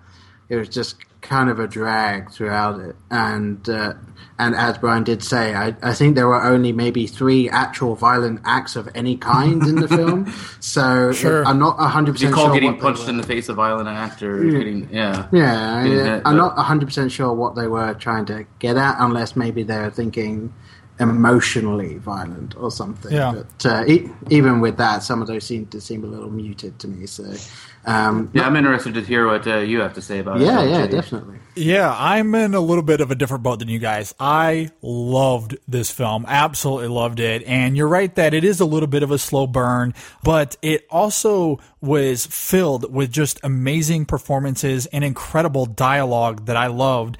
And I know, Brian, you didn't love the story. I really dug the story quite a bit, and I'll get into that here in a second. But you're also talking about how it's ironic that it's called The Most Violent Year. We don't see a ton of violence in it, but I think there's a lot of commentary on violence, and as well as capitalism and the American dream. I think it's a really smart film. It felt very mature, very thought-provoking in a lot of ways, and the ending does get violent and pretty brutal, and I'm sure we'll get into that here in a second, but I loved the cinematography. I thought it was so gorgeously shot. It just soaks up the New York scenery incredibly well. I love the mood and aesthetic that's created here, and to go along with that, I love the score by Alex Ebert as well. I think it really grounds us in that 1980 vibe that we were feeling, early 1980 vibe. And it has a lot of this 1970s filmmaking. You guys were touching on Goodfellas. It really felt in a lot of ways more like The Godfather to me in a lot of ways, but this really isn't a gangster movie, which is kind of ironic because it's kind of touching on those ideas, but it's really more anti-gangster. And I think that's what I loved about the film. And even though it's kind of slow paced, to me, it was still intense, and I love how the tension builds. It was always looming. There's this investigation, as you guys were talking about, and there's kind of crime and corruption all around them, but ultimately it's not about that. And I think that's what I love about this film, and what I love about the Oscar Isaac character, because in so many crime films, it's so easy to fill it with these cliched, gangster kind of roles. But with Oscar Isaac's character, he's very much what I love about the movie Locke, in the sense that he's this honorable guy trying to do the right thing with all this corruption around him. And to me, that was refreshing, and I love the way that it was told. For me, I loved it. I was really intrigued by it. Yeah, I have to say, with a lot of white that he was wearing, he kind of came off to me as like the anti-Scarface type thing. Like, he's always doing the right thing, and no matter what, rather than being corrupted by the world he's in. So I don't know. I mean, we can't paint him as a saint either, because he's not. They are delaying the search warrant by throwing out the files and boxes. So he's not. But always to be fair, though, thing. that was more Chastain's character, and he was kind of going along with it. He's not perfect, I agree, but it wasn't necessarily him running with that idea. And I love Chastain in that moment, too, when the cops are coming into the house and she's talking with David Oyelowo's character about the investigation, and she just kind of verbally slaps him across the face. I thought it was amazing. As cliched as that character is written, like we were talking about with Sienna Miller and American Sniper, she just elevates that character with her performance, I thought. Yeah, I would agree with that. Yeah, very well performed that role. Yeah. Well, and another thing I love about Oscar Isaac, he kind of, to me, in so many different ways, I feel like he was channeling his inner Al Pacino from the 70s and 80s, especially when you look at the scene where he's talking to these new employees that he has. If that doesn't feel like Pacino from the 70s, I don't know what does. But I thought he was amazing in this film, and I think it's amazing how the film touches on this idea of honor amongst this chaos and corruption around him. And I think it raises some really interesting questions on anti-violence and being legitimate, and does that mean you get to keep your humanity? And I feel like at the core, that was Oscar Isaac's character. There was so much around him that he saw as just destroying the city and destroying business in general. And it's kind of funny in some ways that he's in the heating oil business. That's not really an industry that film talks about a whole lot. And I thought it's kind of funny when you're talking about this as a quote unquote crime kind of drama. But I love that kind of exploration of that character. And I think a scene that really defines it well for me is when he's at this dinner roundtable of a bunch of other leaders within his industry, and everyone at that table is aware of it. It feels like something from like The Godfather when the mob leaders will get together and have those same kind of conversations. And he kind of erupts in that meeting and says, "You guys need to stop it. This is out of control. It's stupid. It's hurting our industry. And you guys need to turn your act around." And he just drops the mic and walks away. And I love that about his character. To me, it's so refreshing because we don't see very many characters in film like this. And so for me, I loved it. I loved where the story went with that. As slow as it was, the conversations were so interesting to me. Definitely some interesting conversations. And that scene was my favorite scene in the entire film. It was like one of the drawbacks I had, I think, overall, was actually just the fact that the guy that he ends up finding that is stealing all this oil is just a random guy stealing it. Like, there's no connection whatsoever to anyone else in the film, and it just kind of comes out of nowhere, I think. Well, he does kind of make a connection, though, because even though it was a random guy, he ended up selling it to a competitor of his, which he ends up bringing up. And again, I love the way that he handles that, because in your stereotypical crime drama, when he found out that it was a competitor or someone that he knows, from there it's going to get ugly, and it's going to get quote unquote a most violent year, if you will. And it doesn't. Like he acts completely different. And to me, I love the way that character is. In a lot of ways, it's affable, even though he's not a perfect character at all. Not even close. It's one of those things where I think leading up to it is great, coming away from finding out is great, but it is just kind of a MacGuffin thing of, we need someone to have been stealing, but it shouldn't be one of his competitors. Oh, they're the guy that did it. I think that's my biggest problem with the film, was that bit. What do you guys think about that kind of chase sequence that kind of leads to that information? Because that's when things really started to pick up from an action standpoint. And even though the way that it's shot is a little untraditional, and the way that it goes from this car chase to kind of on this foot action sequence, how did you guys think that was? I loved 99% of it, and that may vary where that other 1% lies, but I loved that whole entire sequence. We've seen that kind of jump on the subway kind of scene before, going to follow him through the cars and all that kind of stuff. But it was a little more subtle. Sure. It wasn't like chasing until the very end where he jumps on him and tackles him onto the platform. And I know what you're saying, where he tries to take the high road, and that is obviously what he does here. But I thought it was a wonderful missed opportunity for him to compromise his integrity and to maybe not kill him, but to really put the fear of God into it. I don't know. See, I think it bailed out at the very last minute for me. So I think that's what I loved about it, though, is it kept to what that character was doing the whole time. And you're right. He had the opportunity for his integrity to be compromised in that moment, and to a degree it kind of is, because he does beat the shit out of the guy. He pistol whips the crap out of him, yeah. But then it gets to a moment where he realizes what he's doing, and he basically says to himself, I'm not going that route, and he kind of pulls back. And I love how the camera cuts to Oscar Isaac's face, and you see that moment. And then as they walk away, they have that kind of exchange, which to me was interesting, because I think in that moment there was like sort of a weird respect there that I thought was intriguing, and I think it said a lot about the Oscar Isaac character. It did. It's an interesting choice, but for me it's not the most entertaining choice or captivating choice. Sure. And it could have led to, at the end of the film, like, he's got what he wanted, but he did have to break his code once, and so it kind of leaves you on edge. It's like, what's he going to do down the road? And for me, where the pacing was so slow, and which I'm fine with in a film if the pacing is slow, if I'm wrapped into that story, which I've already said I wasn't. But for me to kind of get excited over, something big is going to happen here, and then it just petered out. Interesting. I can understand the argument. I can understand what you're saying. I guess for me, I liked it because if they would have went the other route, for me, I think that would have been more cliche than the way it plays out. And two, I think it would have done a disservice to the character. even though I understand what you're saying about compromising his integrity, making it more interesting dramatically, I guess, but I felt like it would have been forcing that drama. At least for me, I loved how it played out. And even though it is slow, as you guys were touching on, I felt like that tension was always there.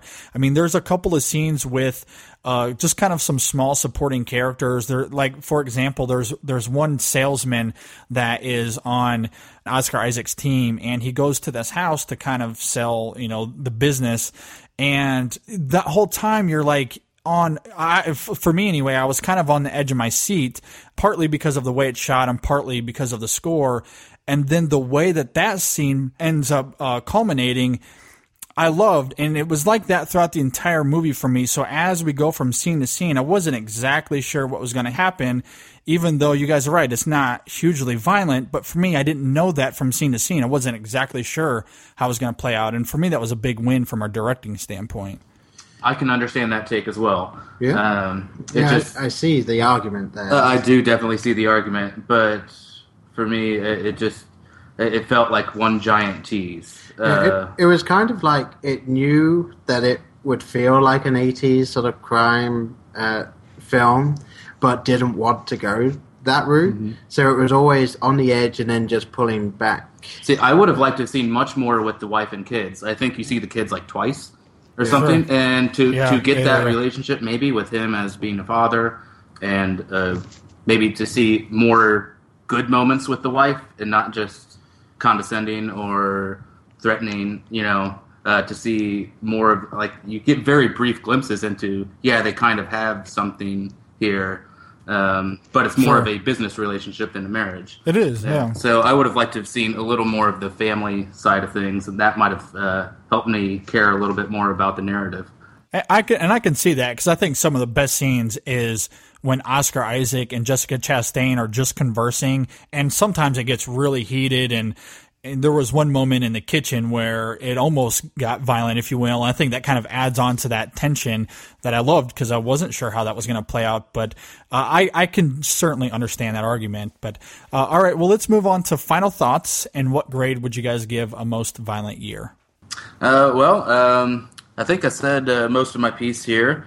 I enjoyed the performances, Oscar Isaac and Jessica Chastain, and even Albert Brooks I loved in this movie. I just want to see more from Oscar Isaac. I think he's a really rare talent. I love him. Really rare talent. Inside Llewyn Davis was just phenomenal. Incredible. And so that's what held it together for me, if anything, were the performances. And there were some very great scenes where that had some very nice tension to it, where you could feel that. But it, like I said, it didn't just pull me in.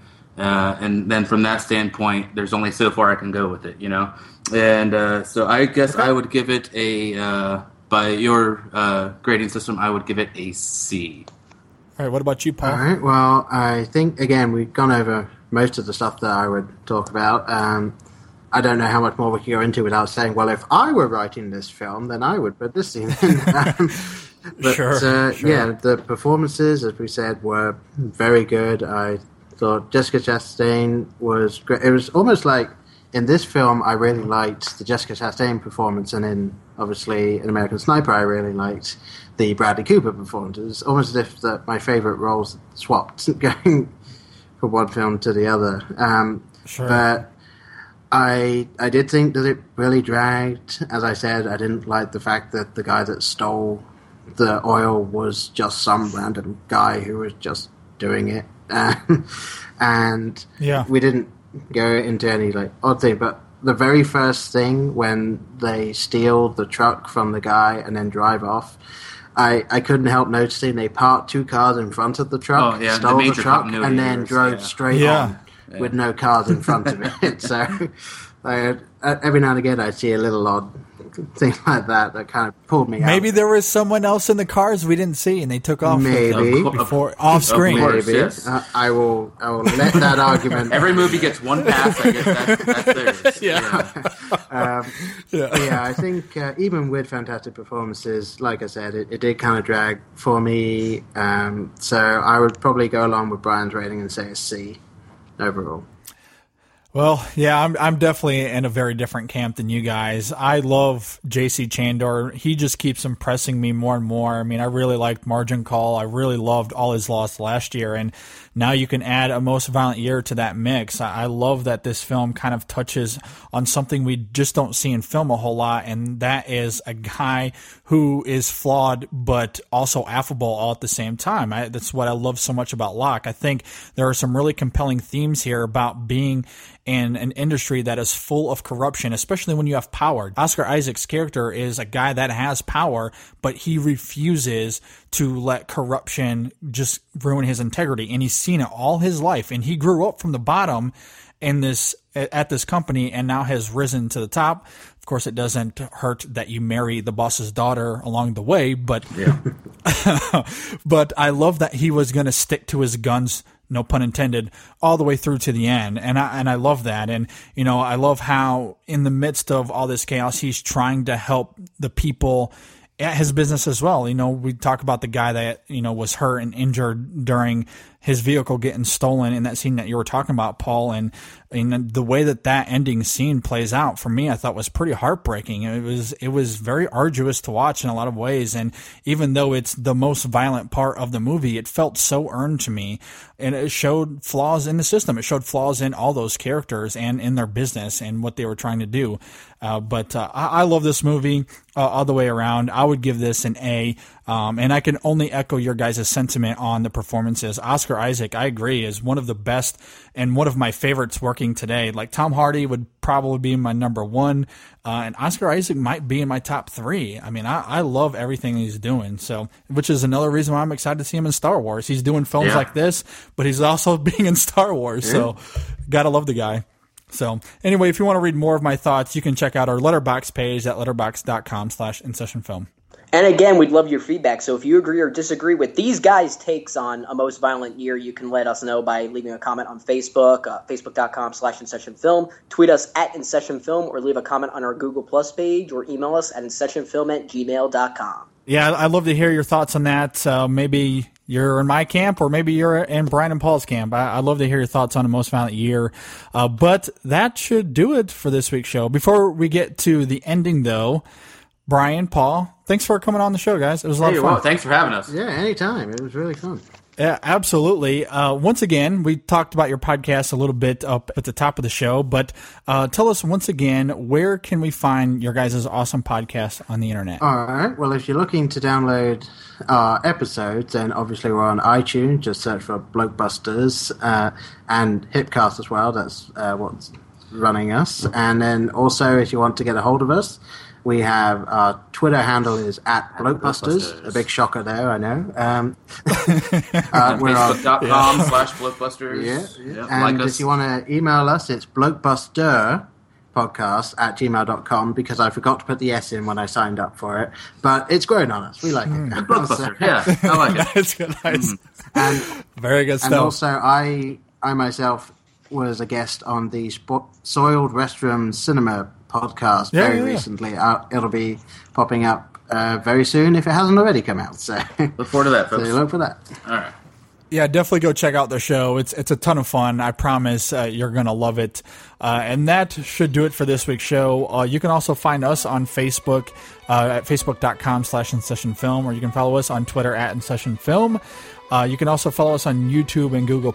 Just search InSessionFilm. And you can sign up for our monthly newsletter, which was just released this last weekend. And you can sign up for that on Facebook by clicking the newsletter tab, or on our site at InSessionFilm.com/newsletter. And for more thoughts on the films that we watch, you can check us out on Letterboxd, which you can do at letterboxd.com/InSessionFilm. You can also email us at InSessionFilm@gmail.com. We try to respond to every piece of email we get there. Also, you could subscribe to us on iTunes and on Stitcher. While on iTunes, you can leave us a review and comment there. We'd appreciate some feedback there as well.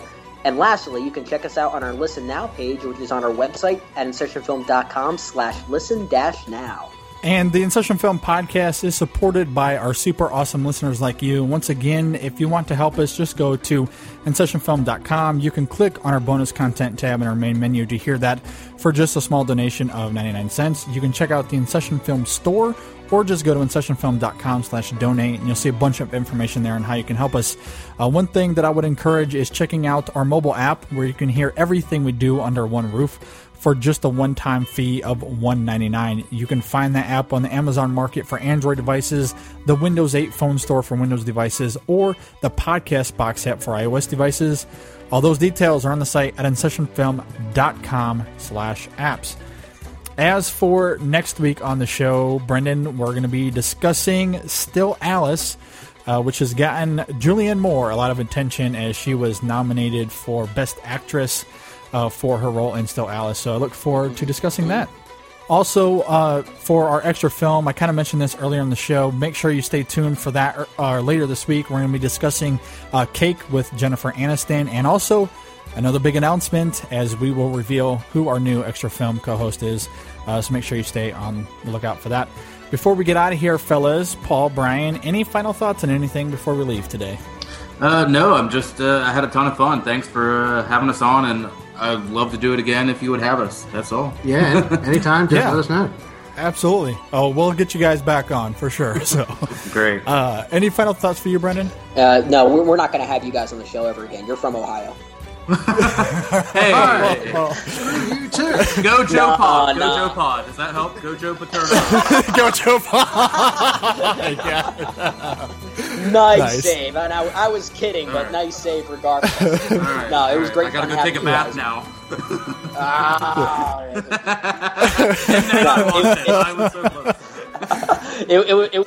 It was great fun having you guys on. We can't wait to do this again.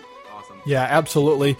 I will only echo those thoughts. As far as final thoughts for me, I recently got to catch up with The Disappearance of Eleanor Rigby, the him and the her version, which was something that we haven't discussed on the show. We discussed them some odd months ago, but we've talked a lot about Jessica Chastain on the show with A Most Violent Year. If you haven't seen her in those two films, I can only recommend them. I loved the her version. I even loved the him version even more with James McAvoy.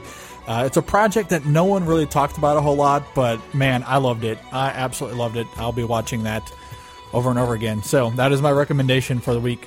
All right, well, make sure you stay tuned for this week's extra film. Thanks again, Brian and Paul, for joining us. Thanks for listening, everyone, and we'll see you guys next time on the InSession Film Podcast.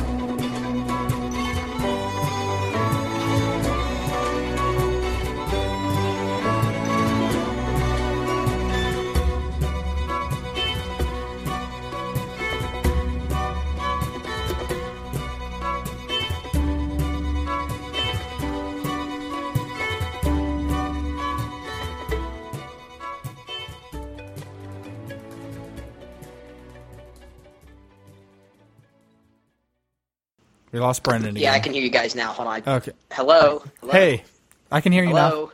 I'm Can here. you hear me now? Yes. Hello? Hi. Hi. How's it going? We're in the commercials. That sounds like a perfect outtake right there. Yeah, that'll be a good one. You got to save that. I'll save it. I'll put it at the end.